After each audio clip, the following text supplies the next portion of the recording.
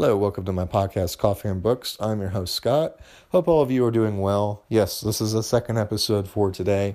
It is very exciting. Today is a manga series, and it is based on Ruroni Kenshin, my favorite Toonami-inspired series that has brought me great joy over the years. I'm going to talk to you all about that today. So what is Ruroni Kenshin? Ruroni Kenshin is a samurai manga series from way back in 1994 to 1999. It is based on real-life Japan from the late 1800s, a very, very dynamic shift in the time period of Japan's history. It is the Meiji period, if you are familiar with history at all. This novel, the series, I guess you could say, follows a fictional account of real history. So although it is based on real life people, it is actually a fictionalized version of events that happen in the story. But the events are real nonetheless, so we can talk about them to the extent that there are things that happen in there that did happen in real life. Okay, so let's begin. What is Ruroni Kenshin? Ruroni Kenshin follows a samurai who wanders place to place, doing good in the world after a brutal war. So Ruroni Kenshin is a samurai wandering into Tokyo when he is mistaken for an assassin by the woman, Kamaya. Kamaya is a dojo instructor in Tokyo who is basically a person who is hunting down an assassin who's been using her school's sword style to give her a bad name. And after mistakenly attacking Ruroni Kenshin, she instantly apologizes and explains that he is not the person that she thought he was and that she is looking for someone else. And also, he should be more careful because people will think he is a dangerous person because he's carrying a sword, and swords are no longer allowed in Imperial Japan. A murderous assassin named Batoshi appears and starts attacking the police.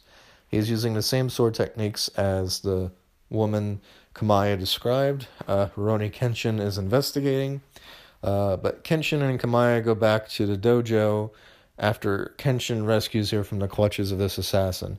She explains how her dojo was started by her father and was ruined because she can no longer obtain any new students as a source of income. But Kenshin warns her that pursuing these assassins can be dangerous. The next day, Kenshin is arrested for violating the sword ban. The assistant of Kamaya, Kihi, bribes the police to let him go. Kenshin is immediately suspicious of Kihi for doing this and discovers a plot by him and his brother to buy the dojo for a cheaper price.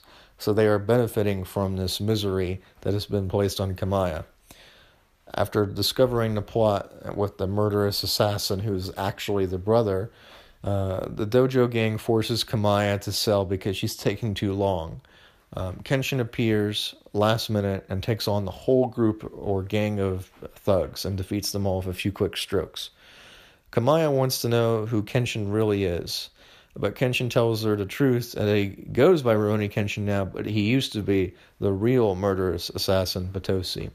But she thanks him for saving her life and the dojo, and he carries off into the sunset. That is Chapter 1. Chapter 2, Kenshin is staying at the dojo now in town, but he still refuses to not take off his sword. He is interrogated by the Sword Corps, or police, for breaking the law. Kenshin decides only to fight when they start threatening innocent people, because they are one step above being thugs.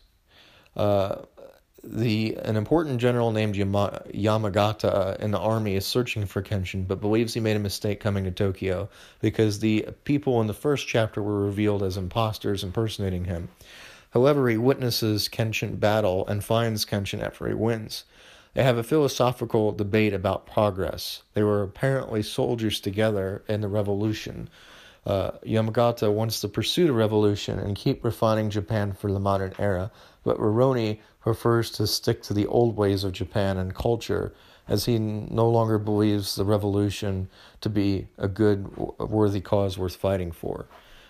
After all the progress they've made, they've only made things worse, you could say.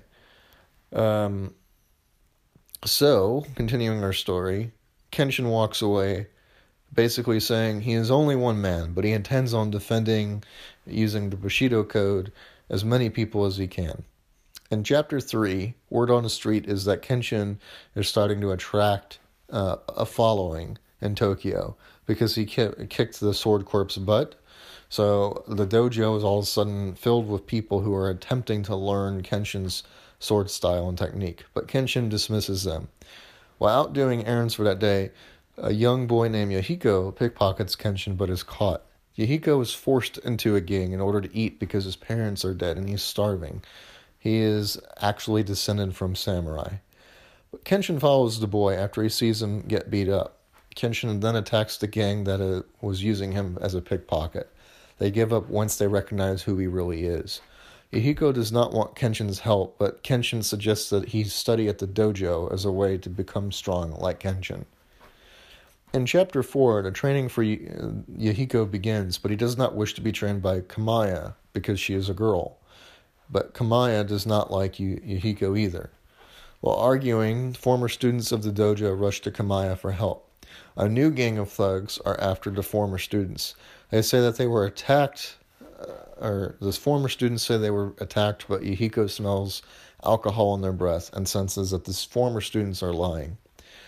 The gang that is attacking the dojo uses a cannon to burst through the dojo. With what is possible the coolest scene I've seen in the manga so far, Kenshin cuts a cannonball in two with his sword and deflects the blow. Kenshin then tells the former students that they should forget about being students at the dojo and never use a sword again.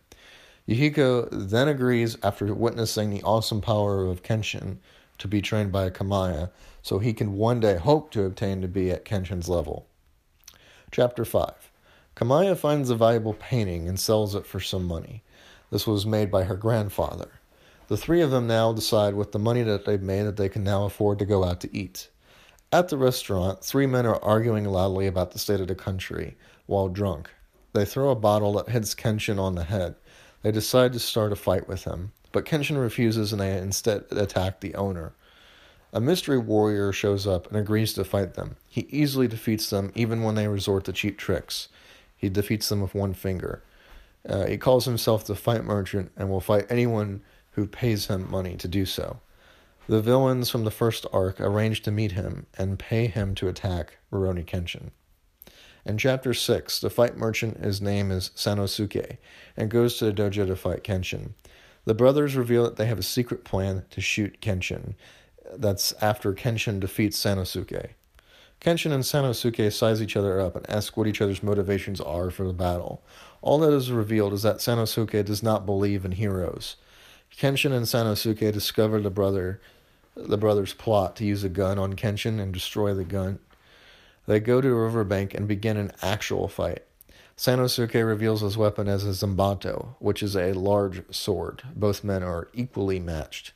And that is the end of Ruroni Kenshin Volume 1. The middle of a fight is how we end our first volume. Again, epic scene, epic story. Where do I even begin? Okay, so I like this novel and this series because the art is just something. It's so superb. It's on another level. It's excellent. I give it a 5 out of 5 just for the art. But the story is compelling. It's ancient Japan. I should say recent historical Japan in more modern terms. But I still want to know more. I don't know enough about Japan's history, and I'm eager to learn about these revolutions and how they affected the world. How did the samurai lose control? How did the imperial palace have power? All these are questions I have, and Ruroni Kenshin is answering some of those questions. After doing some research into the history of who this was actually based off of, unfortunately, I will say that the real-life story of Ruroni Kenshin is a little bit sad, as that person, unfortunately, did not live very long in the terms of tales of being a samurai. However, the plot of him being a former assassin who decides to do the noble thing and go down the honorable road, saving as many lives as he can, is actually true and quite redeeming and worthy of a retelling of a story. I think if this person were alive today, he would agree that this Ruroni Kenshin does him justice and honors him in any possible way that a samurai could possibly be honored. But yes, the legend of the samurai continues, and I hope to read Volume 2 very shortly. Thank you again for listening to this podcast. Please remember to rate and review this podcast. Share it with a friend. I'd love to hear from you. Thank you again for listening, and this is Coffee and Books Podcast signing off.